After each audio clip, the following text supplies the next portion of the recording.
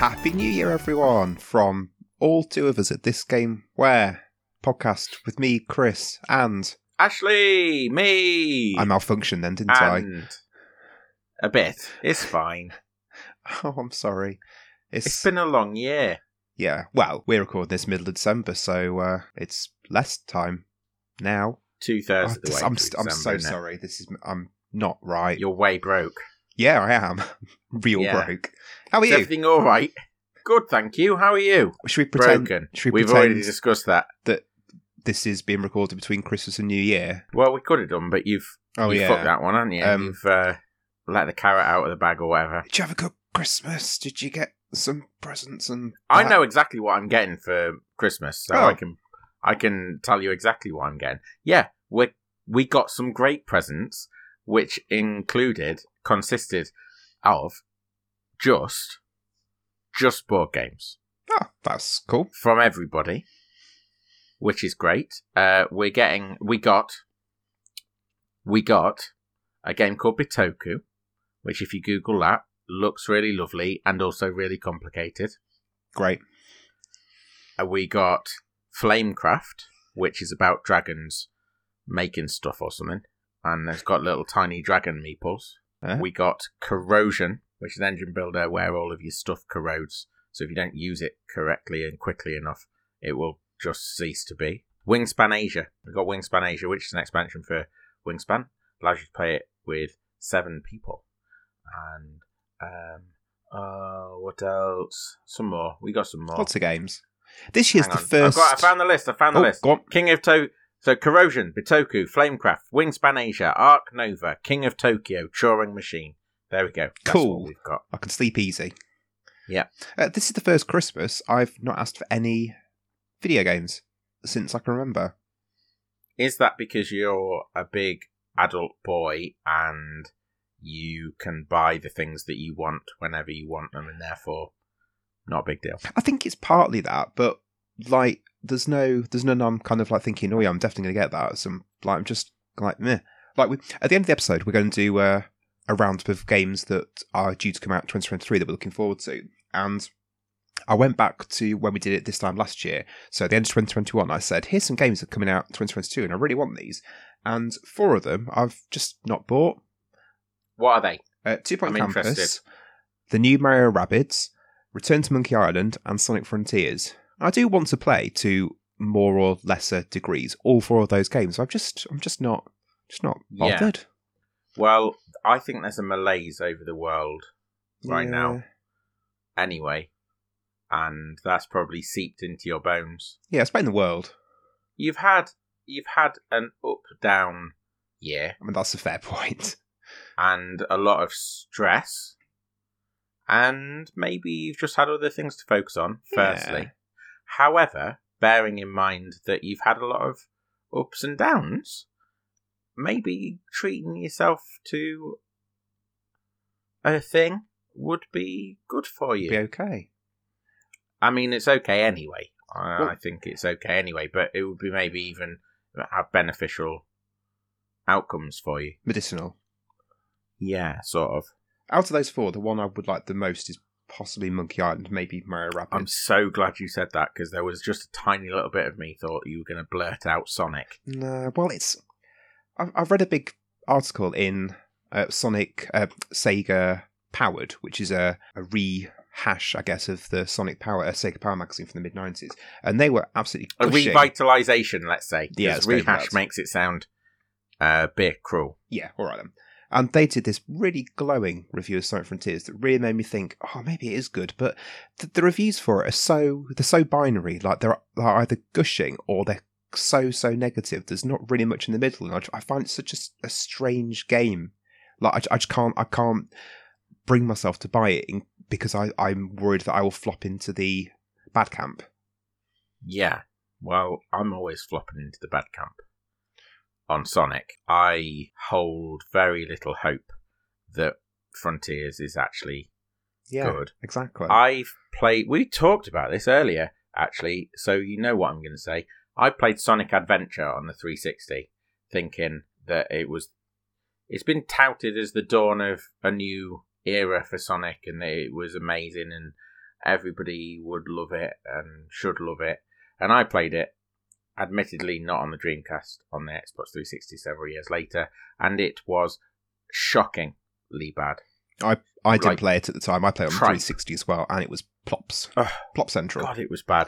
It was so bad. It was so bad. And the problem that I have is people still hold that up as a good Sonic, and therefore, if they are the same people that are touting Sonic Frontiers as a good Sonic, I can't trust their opinion. Exactly. For me. Maybe if you like Sonic and you're in the camp that likes Sonic Adventure, you can trust their opinion. Well, there was. I mean, we'll move off Sonic Frontiers in a minute, but there was this part of the article was about like the game mechanics, and it was like you unlock. You do this thing, which unlocks this collectible, which enables this thing to be unlocked. And then when you unlock this thing, you go into this zone, and then you can unlock this collectible, which means you can then access this part of the game where you unlock this collectible. It just seems so convoluted. But yep, there you go. Anyway, we're not here to talk about Sonic Frontiers because no one's played it. We're here to talk about games of 2022, what we have been enjoying this year. Top 5. Yeah, we are. Obviously, well, not obviously, I think I've made a habit of doing this, and if I haven't, I'm sorry. But before we do launch into our 5 games for this year, our 5 top recommendations for this year, I am going to talk very briefly through some honourable mentions of various different types. Is that okay? Of course it is, as it's Christmas. Have you got any like that? Well, I've scraped 6 because, as we've talked about numerous times this year, one of my 5 has kept me busy for the vast majority of the year. So I've only actually I wonder what that played 6 games this year. So I'll do my honourable mention now then. My honourable mention, because it's a game that's not quite finished at the time of recording, it's the DLC for Mario Kart 8, because I think that's been blooming great. Yes, it has. It actually genuinely has, and I don't blame you. It's a whole new game. Well, Let's be honest. 48 tracks for, was it 20, 25 quid or something? And the tracks, I mean, they're not all good. They're not going to be all good, but they're enjoyable. And like, I think there's been a lot more hits than there's been misses, and the misses are still good. Yeah, like the thing that surprised me the most about it are the ones from Mario Kart Tour, the tracks that are set in real life, London's and Paris. Yeah, and stuff. Because I like how the 3 laps of the track are all different. Like there's Paris, where the 3rd lap you kind of go back on yourself, you kind of going against the races, and the London one, like it's a very tight track, but there's 3 different ways to go around it, 3 different things you see. I just think it's so creative. I've been absolutely blown away by them, and the Rainbow Road that's come out in the newest, is the GBA version, isn't it? A peach. It absolutely is. So I'm totally on the same page with you on those Tour tracks. They have no right to be as interesting as they are. They are genuinely some of the best tracks, I think, in the game, never mind in the DLC. And it's blown me away, the whole package. It's a very generous package, I personally think, and they aren't shirking on it. Yeah, I like the balance of old tracks with new. I think adding a brand new track each wave, is a good idea, and the new tracks have been pretty cool. I like this Christmas one. Yeah, the Christmas one Merry Mountain. It's real cool.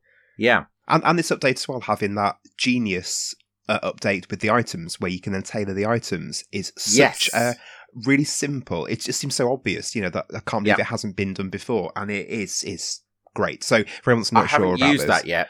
Oh, it is, yeah. So you can tailor the items. So if you want to just have speed items, so you can then play a game where it's just got the speed mushrooms, or you can have a game where it's just got red Koopa shells. And the way those change how you play it is incredible.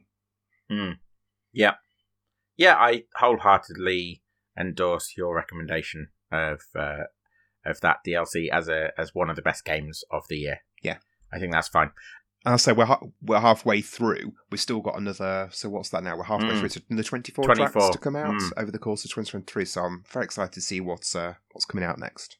Me too. So before we launch into our main fare for this episode, I just wanted to run through a few games. It's interesting that you said that you've only played 6 games this year. That's pretty drastic. I, though, have also felt like it's been a bit of a dry patch. For me, maybe not for gaming in general, but for me. It's the year the laughter died, 2022. Yeah. And there are actually more games on my... I haven't played them, and I feel like they could have ended up on this list. Right. Than there are on my actual list. So I might as well start with that. These are games that I haven't got round to, that I really, really wanted to play, and, might well have made their way onto this list had I got the chance. I think I've been generous to some of them, maybe, given the talk around them. Mm-hmm. But without further ado, one actually linked to our episode from last week, because this is Draknek and Friends game, Patrick's Parabox, which came out in March this year. You sent me trailers for that, and it looks stunning. I did. Yeah, it's a little puzzle game where you go inside a box and then come out of the box, and it looks really good. The word recursive I never got around to playing kept popping up in the blurb, which I approved of. Recursive, absolutely. Secondly, Horizon Forbidden West. I now own it. Hannah bought me it last week, which was lovely of her. And I just haven't got around to it yet. I haven't actually finished the first one, and I'm really trying to power through that before I try the second one. God of War Ragnarok. That came out only a few months ago, and it is very much money, so I'm just kind of waiting it out. How is it one of those like 70 quid type? Yeah, I've no doubt. Too much.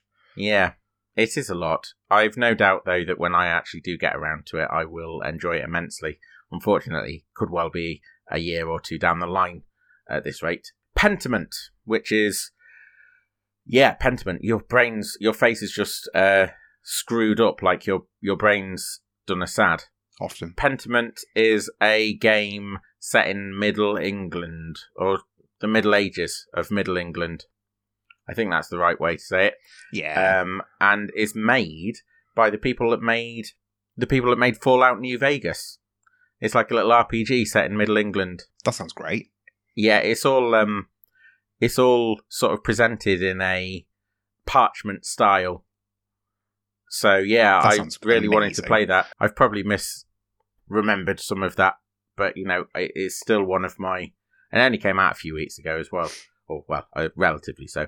And lastly, Marvel Snap. I've had so many people telling me Marvel Snap's a damn good game, and I just never got around to it. It's like a Marvel-based card game that's out on mobile, and very, very Moorish. Marvel Snap.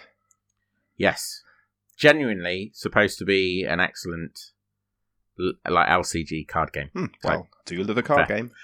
So they're the ones that I never got around to playing. I've got some, and they're the honourable mentions in that. Oh, there is one last one on there, and the reason I haven't played it is it's not released yet, but it is still touted, weirdly, to be coming out this year, and that is Sports Story on the Switch.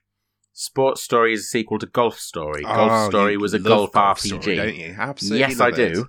Sports Story is an expansion in all directions from Golf Story, and you play lots of different sports beyond golf. And I am waiting very anxiously for that. It might actually end up being a case of it's one of my most anticipated games of 2023, but that remains to be seen. No one's said anything about it. Okay, so games that I have played. Yes. Sorry, games that I've played, but not really played enough of. Oh, so this is a separate list. Yeah. Okay. Yeah, wow. Sorry. That's okay. It makes up for my lack of game playing. Cool. Games that I've played that I haven't played enough of to be able to say categorically, I think these are the super fabbest games of the year. But I think they probably would have, been very strong contenders, even maybe knocked other games off the list. Nobody Saves the World. Hannah's sat over there. I'm pointing behind me. Hannah's sat over there right now playing Nobody Saves the World. I think she's on hour 4 or 5 of a run of playing Nobody Saves the World. I passed it to her. She's been playing it ever since. It's fantastic. It genuinely is one of the best games that one of the most immediate clicks I've had with a game for a long time. So what's the elevator pitch for that? Oh, it's like an RPG where you play as a nobody who finds a wand that belongs to a very famous wizard who's been kidnapped, and uses the wand to go and rescue the magician, the wizard. The USP is that the wand turns you into different things. So you're a nobody who the first thing that you can change into is a rat, and the rat is able to do things that your character can't do, like crawl through small spaces and gnaw very fast at enemies. So an RPG version of Mario Odyssey. Yes, and it's interesting that you said that, because exactly, I had not as strong, okay, so don't take too much out of this, but I had a similar feeling turning into a rat in this game as I did when I turned into a frog in Mario Odyssey. So yes, exactly, you've got the idea. Interestingly, the second one on this part of the list, Time on Frog Island. Which you mentioned a few weeks ago during the Link's Awakening episode, and I thought it sounded pretty good. So I've started playing it, and it is fab. Like, I've only played 30 or 40 minutes of it, but it's really good so far. Obviously, based on 30 or 40 minutes, I couldn't reasonably put it on a list of the best games of the year. But if those 30 or 40 minutes are anything to go by, it will be very enjoyable, and I'll be very happy. Case of the Golden Idol.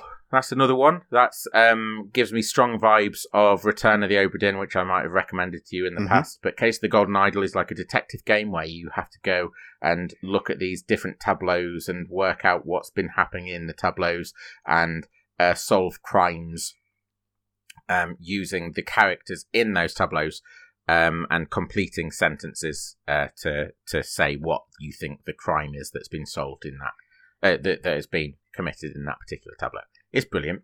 Lastly, and you've mentioned it already, 2 Point Campus. Mm-hmm. I haven't played enough of it to be able to say, but I do like it. It's my bread and butter. It's even more so Hannah's bread and butter, and I think, it is the sort of thing that if she were to make a list like this, it probably would end up on there. 2 Point Hospital, I played for about 2 hours last Sunday, and that's the most I've spent on that game. It's exactly what you're saying. Like, it's a game that I've just spent 10 minutes with here and there with my daughter. Yeah. And then last weekend, she decided she wants to, following Hannah's advice, she on how to unlock the sandbox mode. We sat and we grafted to unlock the sandbox mode. And it's just a joy. 2 Point, I know you're talking about Campus, I'm talking about Hospital, but the 2 Point Hospital is just, it's brilliant. It's so good.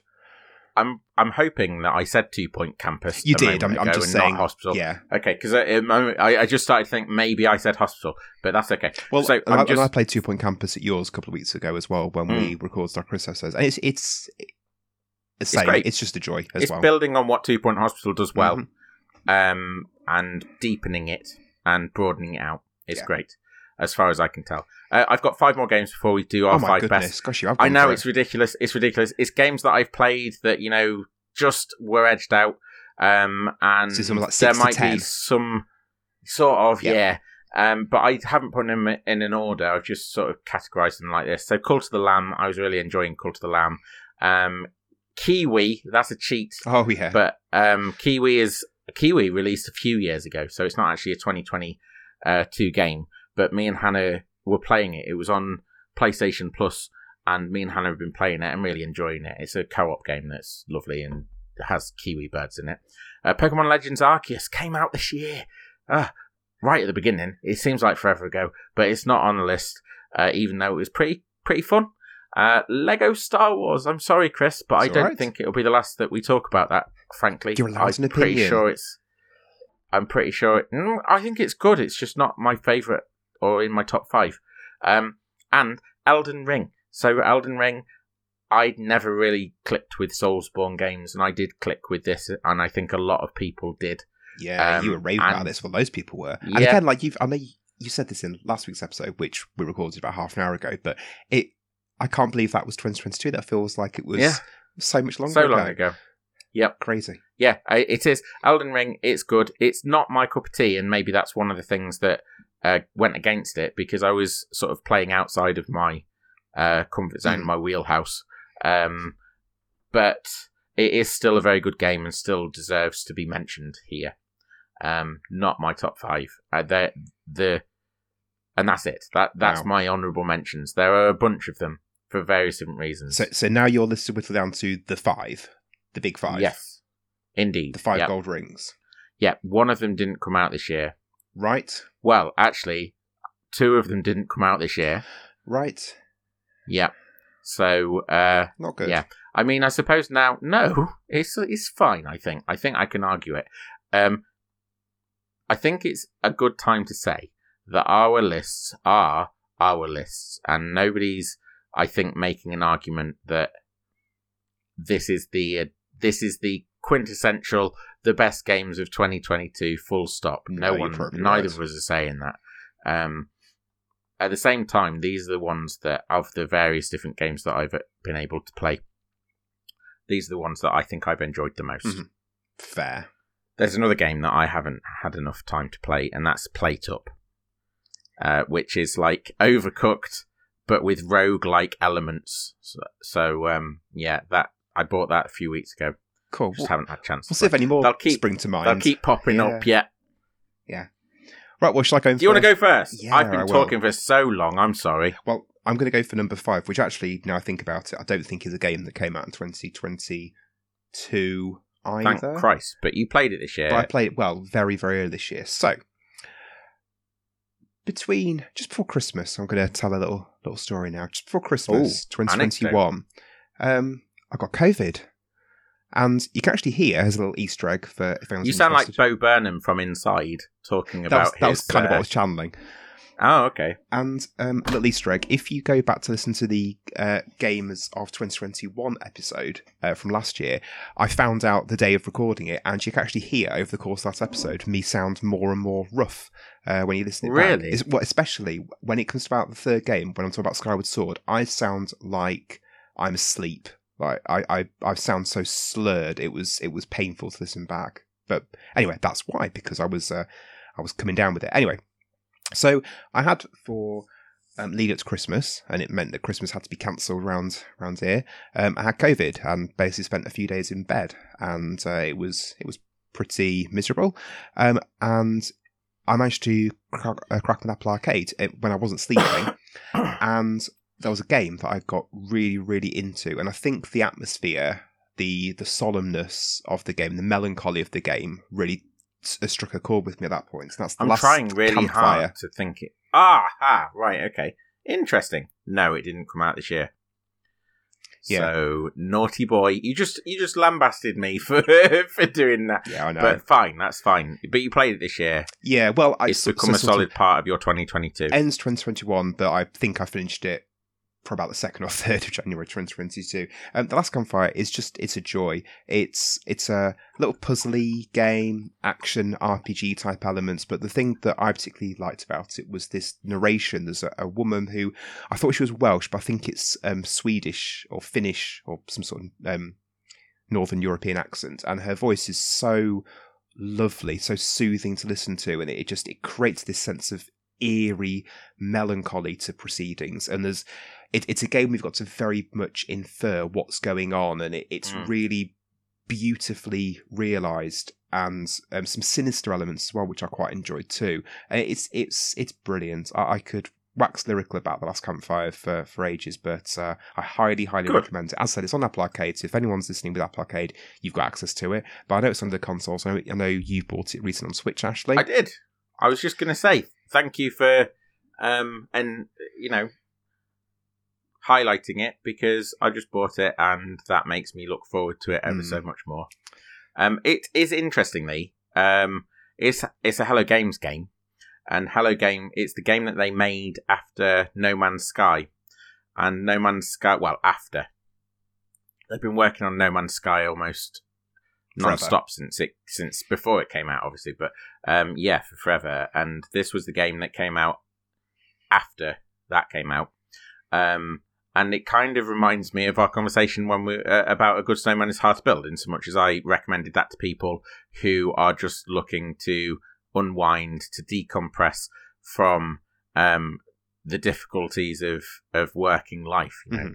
And this is kind of what Hello Games did, it seems, with this. They took No Man's Sky, which was a huge mammoth of a task, and they went completely the opposite end of the spectrum with their next game and made something small and intimate. Like folklore-y, enthused, and it's wonderful.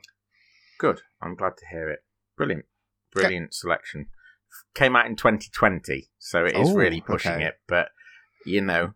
Well, the number's got the same first 3 digits. Yes, it has. I'm gonna balance that with one that very definitely came out this year. Okay. And that is a game. I don't know if we've mentioned it this week or last week already, but it's Return to Monkey Island. Yeah, it was one of the ones I mentioned a few minutes ago as being one that got away, or has gotten away so far this year, but one I do want to return to.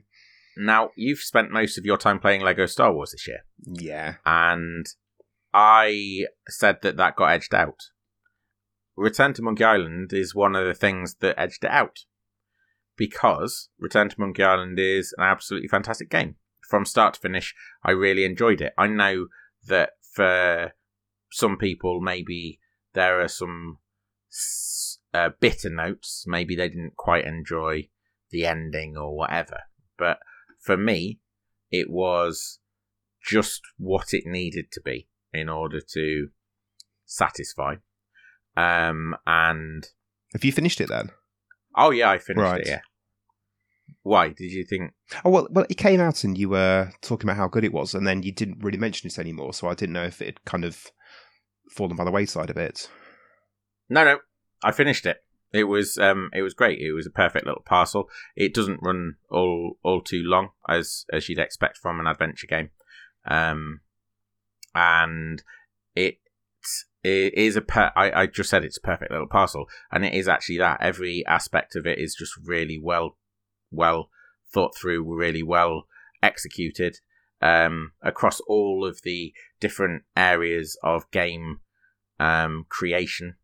You've got just people clearly working at the peak of their brilliance. And there were things, I know that you and I had conversations after the trailer, like things like, oh, I'm not sure how I feel about the way it looks. But that's actually, what loads of people said, though.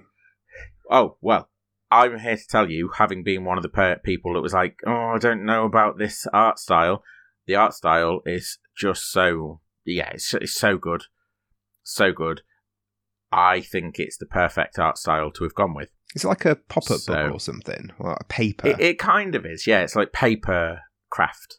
And it works. It just works. It just works really well in motion. It's so basically, it's what people would have wanted from a third Monkey Island game just so long after the fact, isn't it?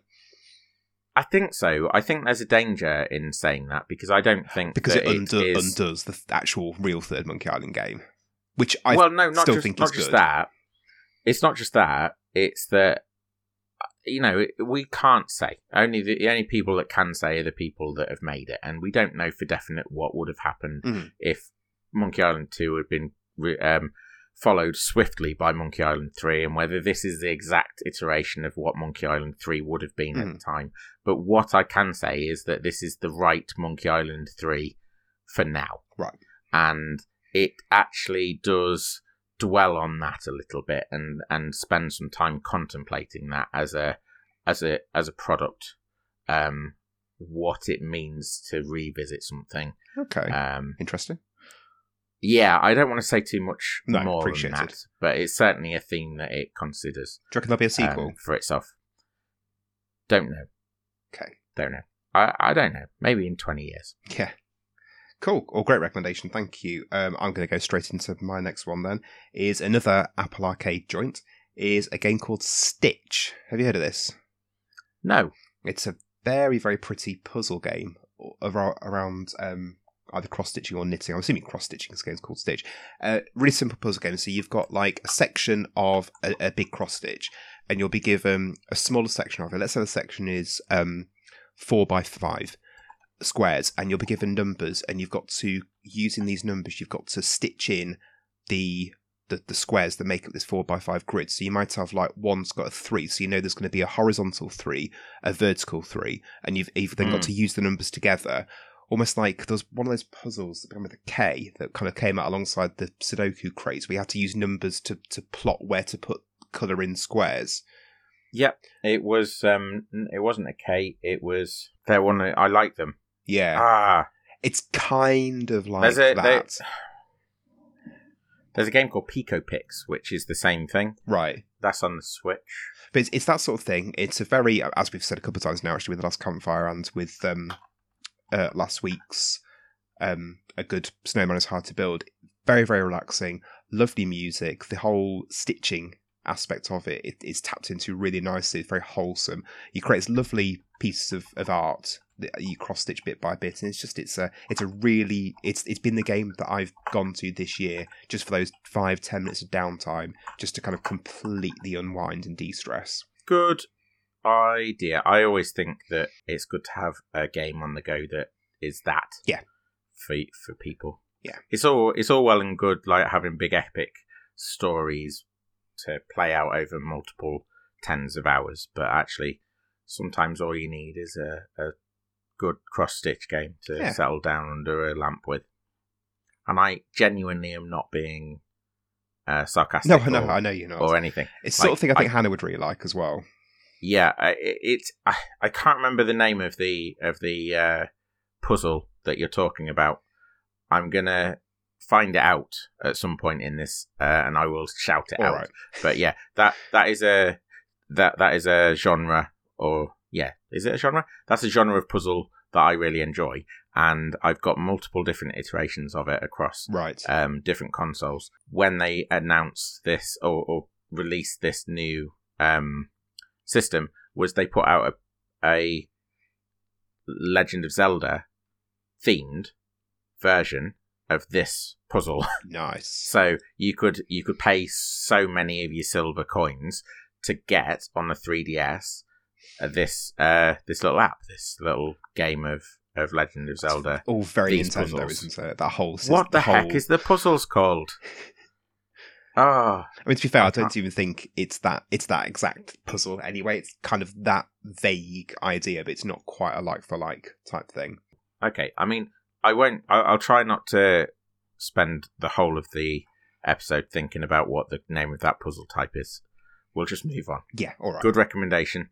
Thank you. My recommendation, following off the back of that, is... Now, this is one of my potentially niggly ones, because this did not come out this year. This came out last year. It's fine. I'll let you off. It's Christmas. Thank you. I played it only very recently again because it was available on the PlayStation Plus service. It's called Toem, or Tome, depending on how you want to just pronounce it. And it what a is peach. Absolutely, yeah. Now, you've just described a game that is there, that is specifically for you about unwinding and de-stressing. And Toem, to me, is that. It's a game that allows you to go from start to finish without really ever having to stress at all. The whole thing is set in this black and white world where you are a person from a small sort of rural town who goes out into the big wide world with nothing but his clothes and his camera. And whilst out there, you try and complete different requests from different inhabitants of this world. The world is separated out into 4 or 5, possibly 6 areas, and each one has a distinct character to it. So, like, there's an inner city area, and there's a snowy peak area, and there's a beachside area. And each one of those will have a number of different challenges. Every single challenge is completely doable. I've actually recommended this to you already. And my pitch for it was that I think that both you and your daughter would enjoy it immensely. The thing about that particular setup is, I think you and your daughter, it would be one of those games that you'd be able to play separately. Mm-hmm. Both feel satisfaction from it, and particularly for your daughter, she'd actually be able to tackle it without having to get any interventions, which I think is a big deal. I ended up having a go at it at yours a couple of weeks ago, and I was really, really impressed with it. As you said, the colour, the style of it, the aesthetic, the mood, the atmosphere, it all went together. I played for about half an hour, possibly. I could have quite happily played it for longer, and yeah, I found it a joy. There are a few of these games that have come out this year, and actually it does remind me of one that I haven't mentioned as an honourable mention, but I should have, which is Witchwood. Mm-hmm. Witchwood has a similar vibe to it, like the music and the visual presentation come together in a way that feels like magic in both Toem and Witchwood. Toem, I just felt very peaceful all the way through. I platinumed this, which is like the 100% of the PlayStation ecosystem. I've got all of the challenges, all of the trophies for this game, and I didn't at any point feel any pressure. I know this maybe this sounds really awful to some people, but it's just one of those games that let me glide through it and enjoy being in the world without punishing me for things that I did or sometimes didn't do right. Having a game where you can just go through it and just enjoy the experience and not actually feel too much pressure or difficulty spikes or whatever, that's okay. There aren't difficulty spikes in this. It's all the whole thing is it's go and have a look and you will definitely find it. There's one thing where the most difficult thing in the whole game, I think, was going out and finding 6 cave paintings on the sides of some walls. That was as difficult as it got. And that was just because there were 6 of them. And it had just explore the game. It was lovely. And it had the lovely side quest where you go and take photos of animals, which I really enjoyed doing in Beyond Good and Evil years ago, and I do like it when a game has that. Yeah, I've said to you before that I'm a bit of a sucker for any game that's got fishing in it. Yeah, you love a fishing game. I don't know why, but I'm also a bit of a sucker for any game that's got an integrated photo mechanic. I don't mean like a photo mode where you can take arty inspirational photographs of the game that you're playing. I mean a game that revolves around photography, like Pokemon Snap and Toem. They're a genre that I really love that doesn't have enough entries. What, Alba? Yeah, Alba's on my list and I haven't played it yet. Oh, that's a similar sort of thing. Go around taking photos of animals. That's a delight as well. Yes, please. Yes, please. That sounds like my thing. Cool. Right, that's number 2. Well, I'm going to go from the serenity and the calm of Toem into my number 3, which is WarioWare Get It Together. Right. Another cool. 2020. Was that this year? Well, another 2021 game. Oh, you cheeky but man. You got it for Christmas last year. Christmas, so yeah, so I played it earlier this year. We're doing a bad job of the roundup of 2022, aren't we? Well, it's for us, it's fine. When it gets number 1, as we've already talked about, it's kind of why. Anyway, WarioWare Get Together it's the best, the purest distillation of what makes WarioWare games good. It's the shtick with this one is all the characters you unlock that you play against, your Dribble and Spitz and 8-bit and 16-bit, that each of them have their own way of playing the mini games. So rather than playing them all the same way, so there might be a mini game, for example, where you've got to there's a sink and there's a plug at the bottom. You've got to knock the plug out of the sink. Wario's control method is that he's got a jetpack and he flies left to right, and if you press A, he will then use a shoulder barge to barge into things. 16-bit he sits on his bum and he fires rings above him, so there has to be things on the ceiling for him to grapple onto, and other characters have like skateboards, or they can only shoot one way, and basically every single character is probably a good 20 characters. Each of them has their own way of controlling, their own way of handling. So the mini games now, it's not just a case of understanding what you need to do within the tight 3-4 second time limit. You've got to understand, number 1, what am I supposed to do? Number 2, how am I supposed to achieve that with this character that I've been given? And that tightness of gameplay is what I've been really enjoying with this. Just it makes it so much more frenetic. And then, so I've completed the main story mode, and it just unlocks so much extra stuff afterwards. And they've done these like daily challenges, and then there's weekly challenges, and all this sort of stuff as well. So there's constantly stuff for it. There's so many multiplayer modes as well. It's a game that I've come back to time and time again over the course of the year, just dipping into it every now and again, single player or multiplayer. And it's WarioWare. It's guaranteed to make you laugh. I played either the demo, or you might have brought it round. I brought it round, and then it turned out that the point I was at in the game, which is a bit of a strange sort of gameplay design, but you had to complete more of the story in order to unlock more of the any of the multiplayer. So it was a bit of a damp squib in terms of that. I'm not really sure why they've done that, but that's beside the point.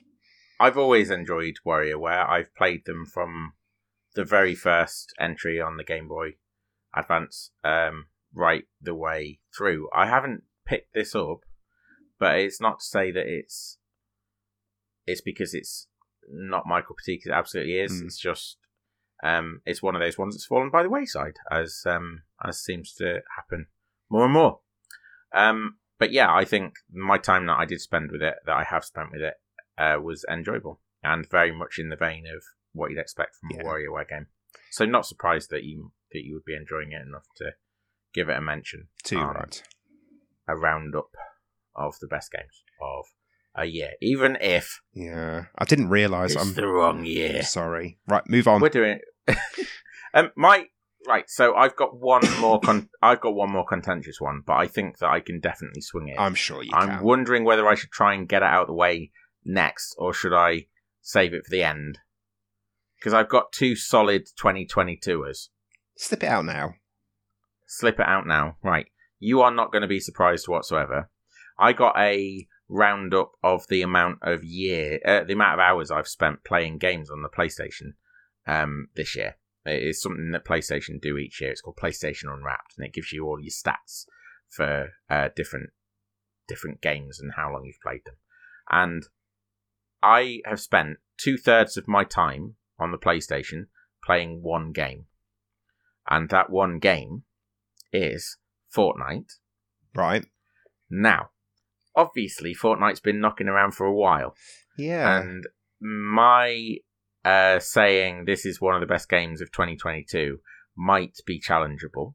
However, there have been quite considerable changes made in Fortnite this year that have meant that from my understanding, the popularity of the game has skyrocketed.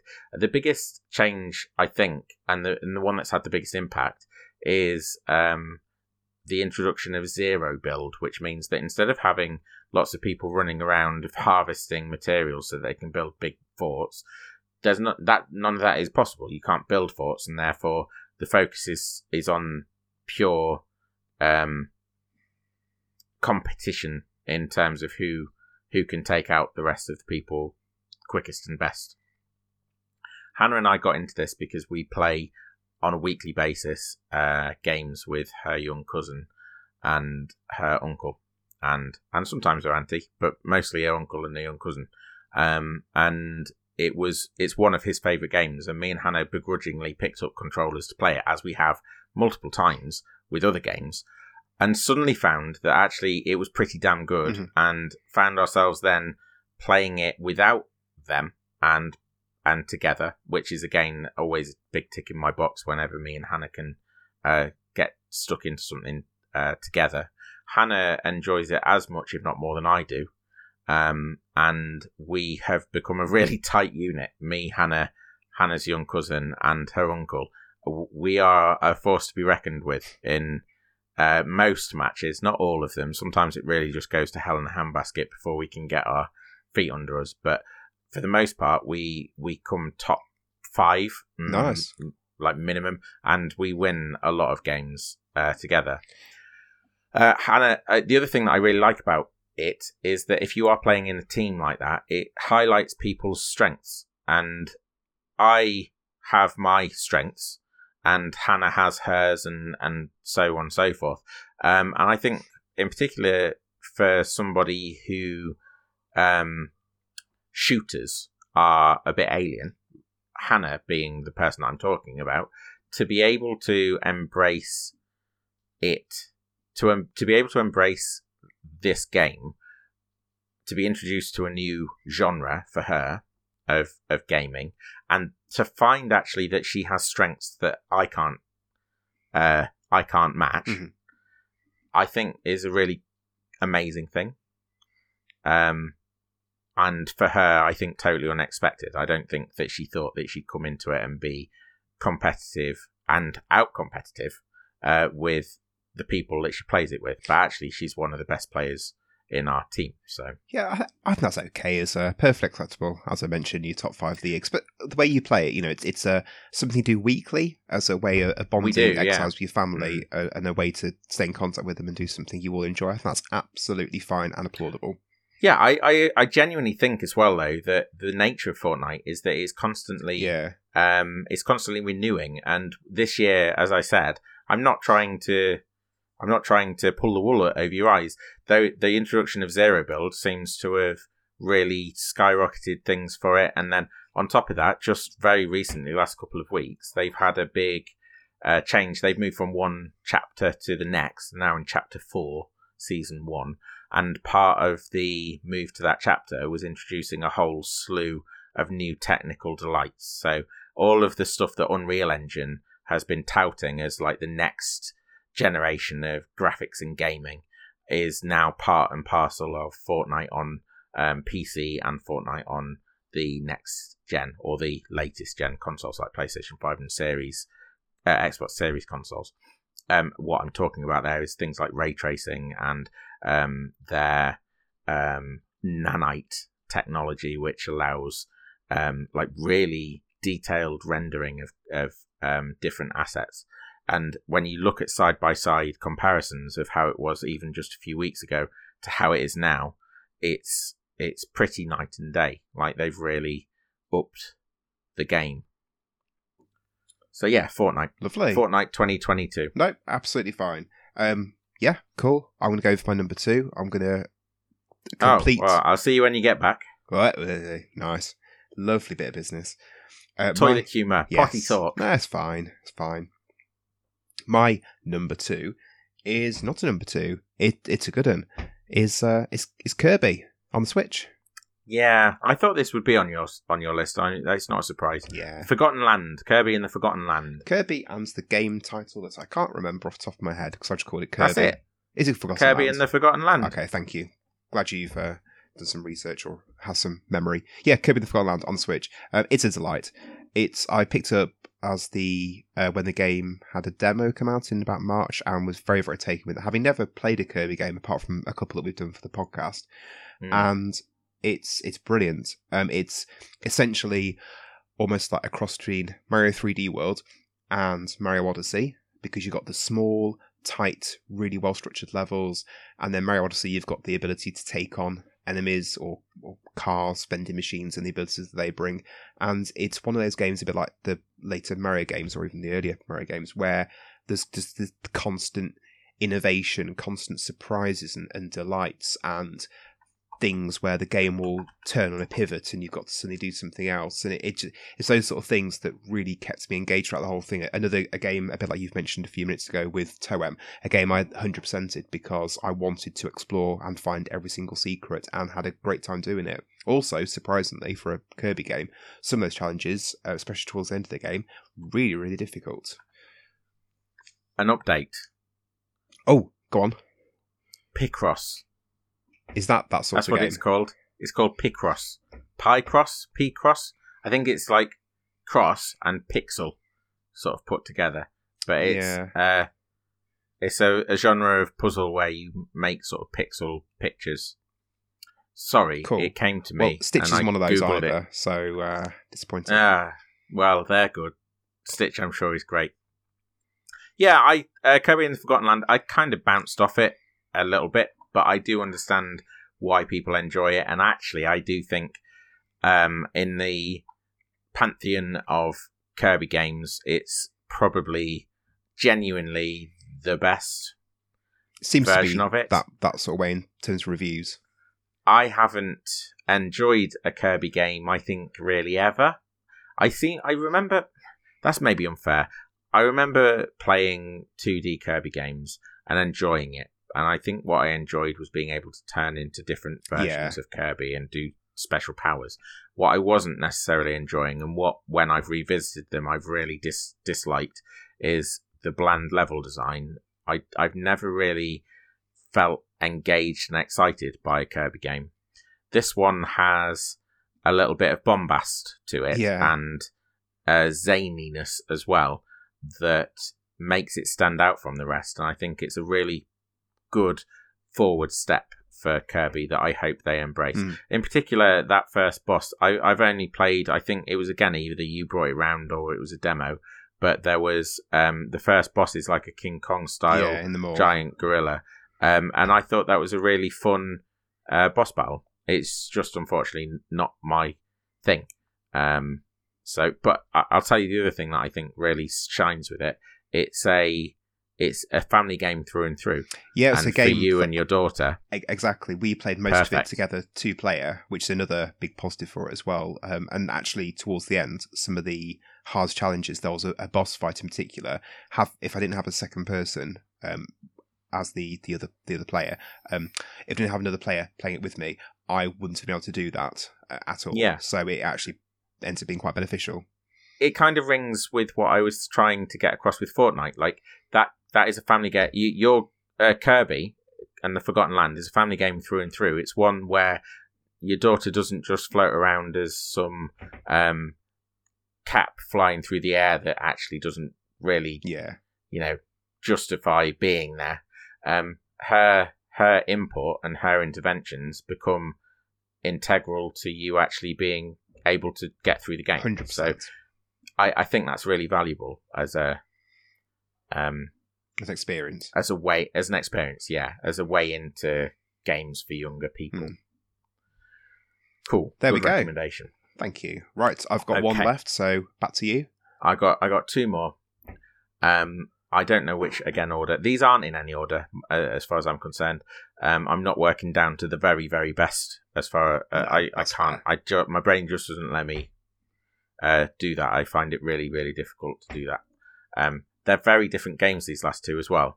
The first one I think that I'm going to put forward is, unsurprisingly maybe for you to hear, but it's Tunic, which we've done an entire episode on.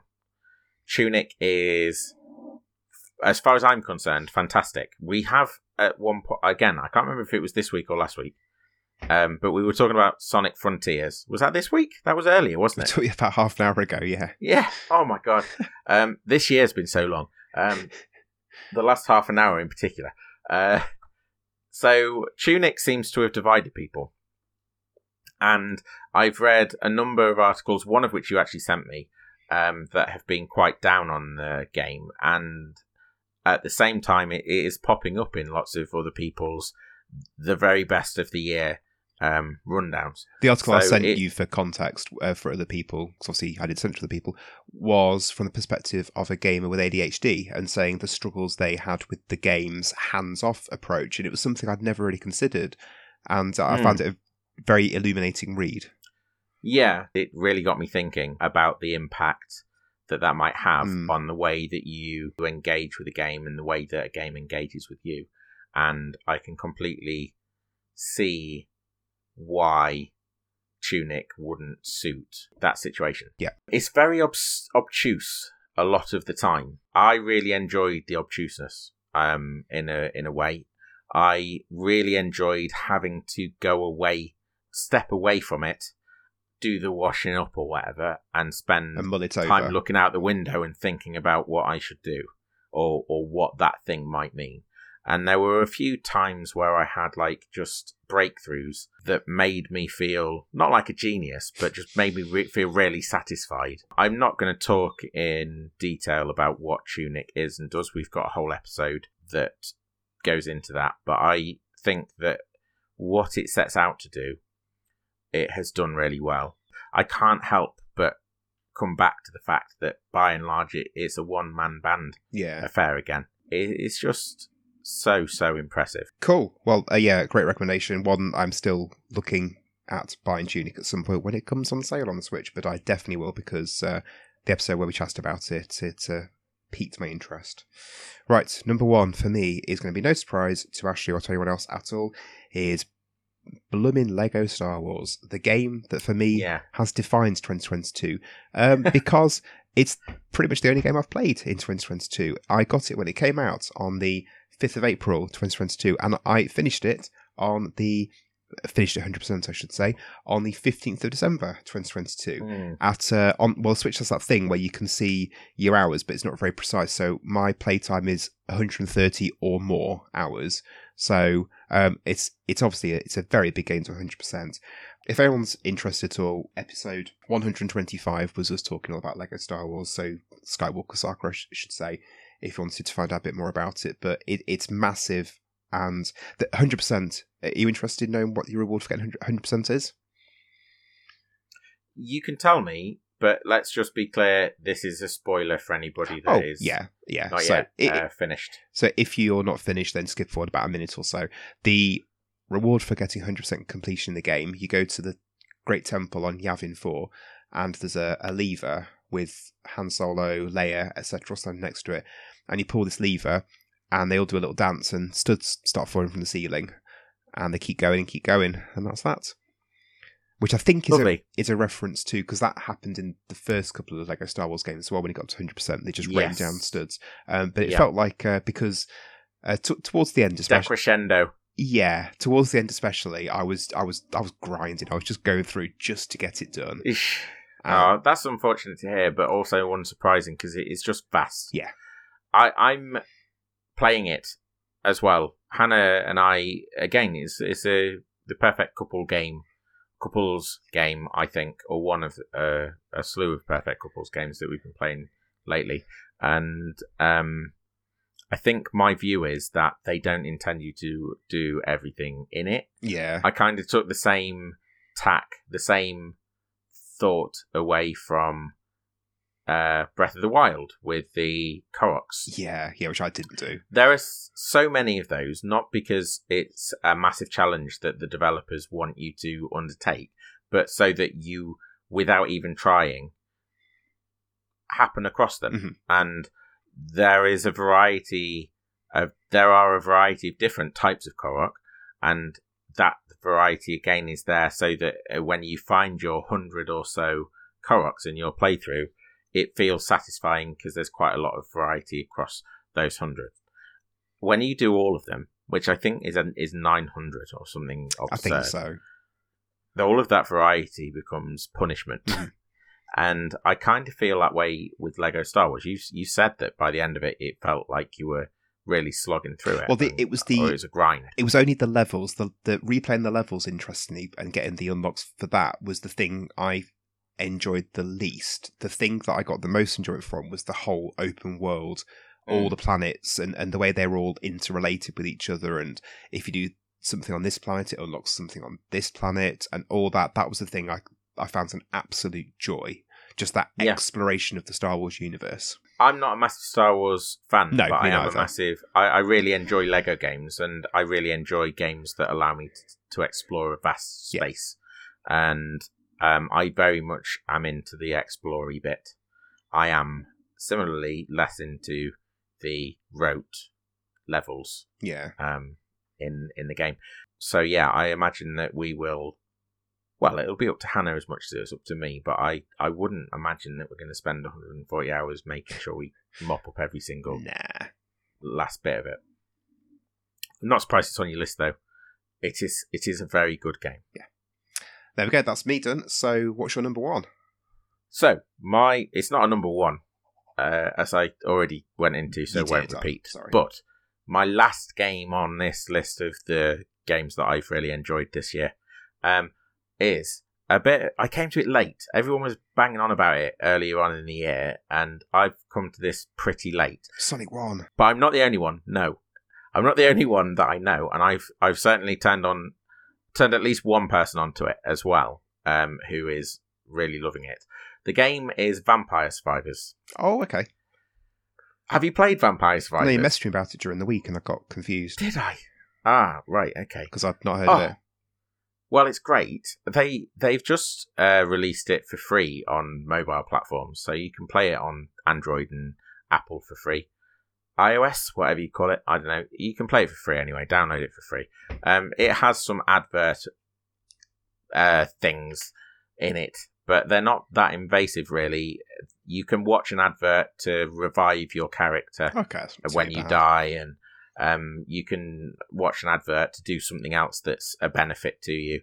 They don't actually serve, as far as I've experienced anyway, they don't actually serve adverts at the end of your run or anything like that. It's just like, hey, here's an option. Right. If you want to take it, take it. If not, don't. They're very ignorable, is what I'm saying. That's the route that Plants vs. Zombies 2 ends up going down, is that adverts are there, and it will speed up things slightly, but I play Plants vs. Zombies 2 without any interaction with adverts at all. Quite happy. I own this game on Steam as well, so I've bought Vampire Survivors. I've also got it on mobile. They're the same. They really are the same. There's some DLCs just come out for the Steam version that I'm not sure is on mobile. I play it mostly on Steam. What it is, though, is I don't know if you remember Geometry Wars. Did you ever play Geometry Wars? Yeah, I'm aware of Geometry Wars. So that's a twin-stick shooter, and this is kind of like that might be a good way into you understanding what Vampire Survivors is, because you are a single person in the middle of a vast space, or one of many vast spaces, and there will be hordes of enemies coming at you, and you have to take down those enemies. The extra part of that, I suppose, although that was still in, I think, Geometry Wars and other shoot 'em up type games, the extra part of that is that they will drop things that you can then pick up, or you will level up and get the choice of a multitude of different tools or weapons that can help you to survive longer. And the aim really is to see how long you can survive. But things escalate drastically. Like things really get worse and worse and worse for you. And after about the 15-minute mark on the first stage, there is a point where you are surrounded by literally just on screen and hundreds of skeleton warriors all hemming you in. And if you haven't picked the right build, you are going to die. It's as simple as that. So you really do have to make sure that you're thinking ahead for what's to come, as well as what is happening right now. It is just so, again, I think I've used the word before for some other game, but it's Moorish. It really, it's one of those games that you go to bed and you're sort of thinking, well, maybe I should just have one game before I go to sleep.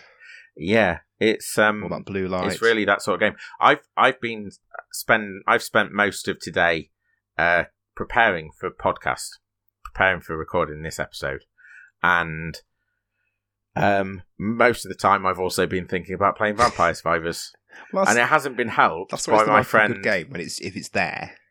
Yeah, it hasn't been helped by my friend messaging me on and off through the day, going, "I've got to level 25," and then an hour and a half later, level 40. And sort of progress, sending me screenshots of his builds as well, and me sort of going, "Oh my god, I haven't got to level 40. I've been playing it longer than he has, and he's picked up all sorts of bonuses that I've not even seen. Spend the whole day playing that." Yeah, I mean, it sounds perfect to me. Yeah, cool. That's a great recommendation. There was, do you remember on Ape Escape, there was a twin stick shooter on that, and I spent many a happy hours. Towards the end of the game, you unlocked a few minigame extras, and I used to just play Ape Escape to play that. So it's not quite a twin stick shooter. I've maybe misled you slightly there, but it's definitely got something in common with it. You are a tiny little speck in a vast space being attacked by lots and lots of things all at once, and you've got to navigate yourself around that and take out all those things. Sounds like a parable for life, doesn't it? Yeah, unfortunately so. So yeah, Vampire Survivors, that's how I'm wrapping it up. Cool, well, thank you very much. So that's all our games for this year. All 6 of mine and all 106 of yours. So yeah, sorry about that. It's alright. 2023. Oh yeah, 2023. Oh yeah, I forgot about that. What's on the horizon? So, do you want to do yours first? Yeah. Mine's very, very slim, I'll be honest. So I looked at last year's list of games that I wanted to come out in 2022 that I said, yeah, I would like those, and there are a couple that haven't come out this year, so they're going to come out in 2023. So what are they? Mention them again. Well, one of them's obviously. Yeah, I know what you're going to say. Breath of the Wild 2, which has now been given a name this year, Tears of the Kingdom, coming out in May. Oh. Yes, a long time. Oish. And then the other one is Clive and Wrench, which I've done a bit of digging into Clive and Wrench because a trailer came out last week to sort of say it's definitely on its way, coming out April, March sort of time. Turns out this game's been in development for over 12 years. It was originally in development for the Wii U. So it's been a long time coming. Ooh, especially alarm bells. Especially now that we've played relatively recently, in the last few months, we've played Banjo-Kazooie, and Clive and Wrench is a spiritual successor to Banjo-Kazooie. It really makes me excited for it. Yeah. Also, don't mention Banjo-Kazooie. Meh. So yeah. So those are two. I hope it works out for you. That one. Thank you. Then shall I go to the other ones then? Yeah. Yeah. So there's also Glide, which I've mentioned recently during the Spyro episode, which looks very exciting. The update, the spiritual successor to Spyro. There is a game called Snufkin, based on the Moomin books and TV Moomin series. Valley one. Yeah, which I absolutely adored those when I was a kid, and it looks great. It looks absolutely lovely. I really like the anime that was on BBC. That's what that was my way into Moomins. I didn't know about the comics. Well, the books were like from the 60s. Some of those are Tove Jansson. Some of those are quite sinister. I remember getting the willies from them when I was about sort of 6 or 7. Or when I was about 4 or 5. Your wording. There was a stop motion animation that was all done with it was almost like Fuzzy Felt or something, like flat 2D. And I had an episode of that taped off the telly, and that was blooming creepy. Anyway, so Snufkin looks cool. There's a game coming out. I found out about this via Kickstarter. I was going to back it, decided not to in the end, called Spells and Secrets, which you might be interested in. It's essentially, but obviously not, it's essentially Hogwarts the game. So, you are a witch or a wizard. You go to a school for witches and wizards that's definitely not Hogwarts, and it's about you living there and learning the spells and all the associated minutiae of that. And it looks really fun. Like, just the idea of exploring this massive castle and learning these spells as you go through looks rather fun. I've searched for it, and I was thinking, given the timing, obviously Hogwarts Legacy is coming out next year, and in a different world I'd have put that on my list of most anticipated and all that, because I think it looks interesting and good, but I won't be getting it. Well, maybe Spells for reasons that I think I don't need to explain. And I was wondering if Spells and Secrets would fill that void, but it does look quite different in tone and scope. However, it doesn't mean that I shouldn't try it. Yeah. It is probably going to be good in its own on its own terms. And then the last one is a game that we're talking about before we start recording, is Simon the Sorcerer Origins, which is a new Simon the Sorcerer game coming out, I think, March or April, and it's a prequel to the first game, a game I have very, very fond memories of, so I'm looking forward to getting stuck into that. Yeah. So Simon the Sorcerer is a game or a series that Hannah introduced me to, so I like it even just for that. But I really liked what I played of them, and therefore I would be looking forward to that as well. What about you? Is that your list? That's my list. Okay, what about me? So, obviously Tears of the Kingdom, I put it on my list. I think I actually even said something like, there's only one game really on my list for 2022, and it is Legend of Zelda Breath of the Wild 2, as it was known then, but it's now known Tears of the Kingdom. And to be honest, speaking of the malaise that I said was spread over the world, and in particular you and I, I've looked through a list of hundreds of games that's coming out next year, and I find it really hard to muster any real excitement for any of them. And are those ones I've just mentioned? Yes, they do. Okay, they do. I did sort of punt for a few, but they're still a little bit, Still a bit. Yeah. Spider-Man 2. I'd be happy to play more Spider-Man, but at the same time, I'm playing Miles Morales in a minute, and it's more Spider-Man. So I'm wondering if I might be oversated by the time Spider-Man 2 comes out, but we'll see. Kerbal Space Program 2. It's another sequel. I'm not really sure how... Do you not know Kerbal Space Program? No, sir.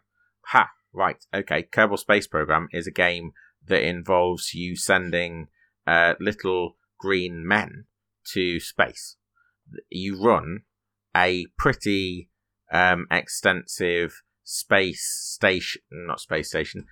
program simulation, building your own rockets from scratch. Okay. Unlocking lots of, unlocking technologies that you can then use to build better rockets. And there is a simulated, it's all physics based. And it's I don't know how accurate it is, but it's challenging because of the amount of physics you need to understand.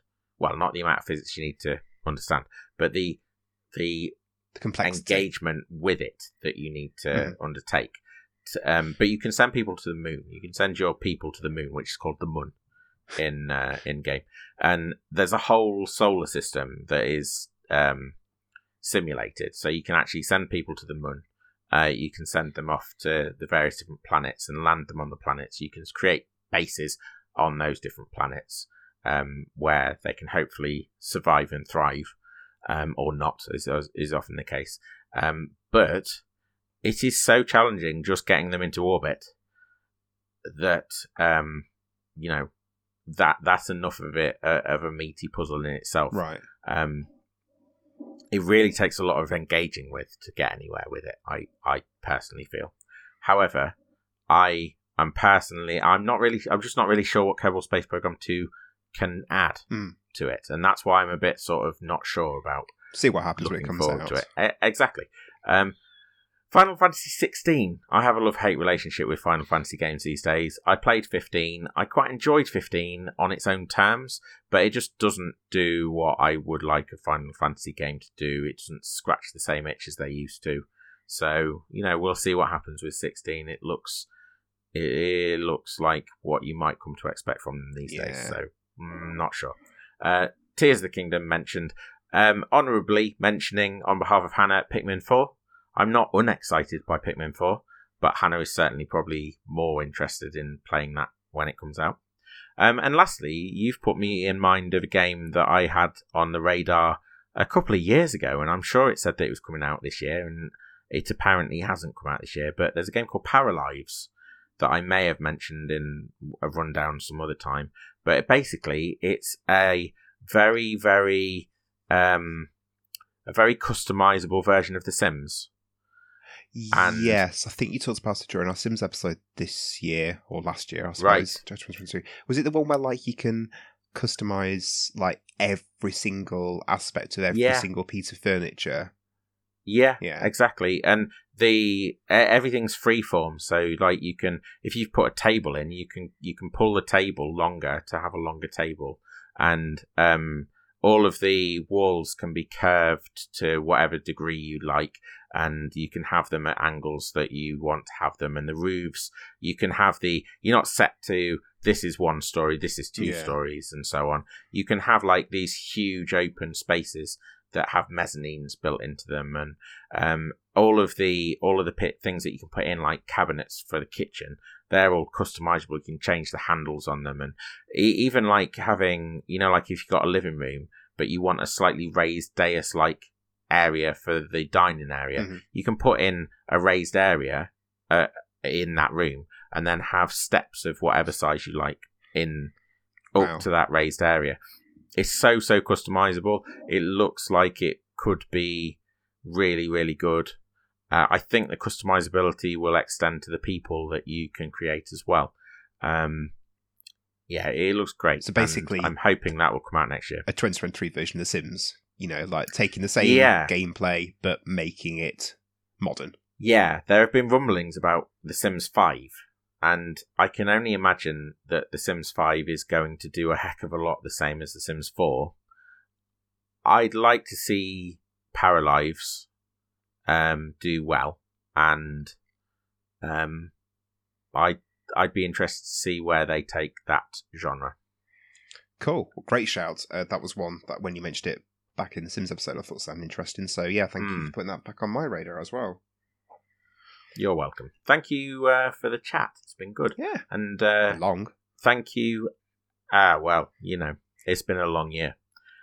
Thank you, everyone, for sticking with us all through this long year.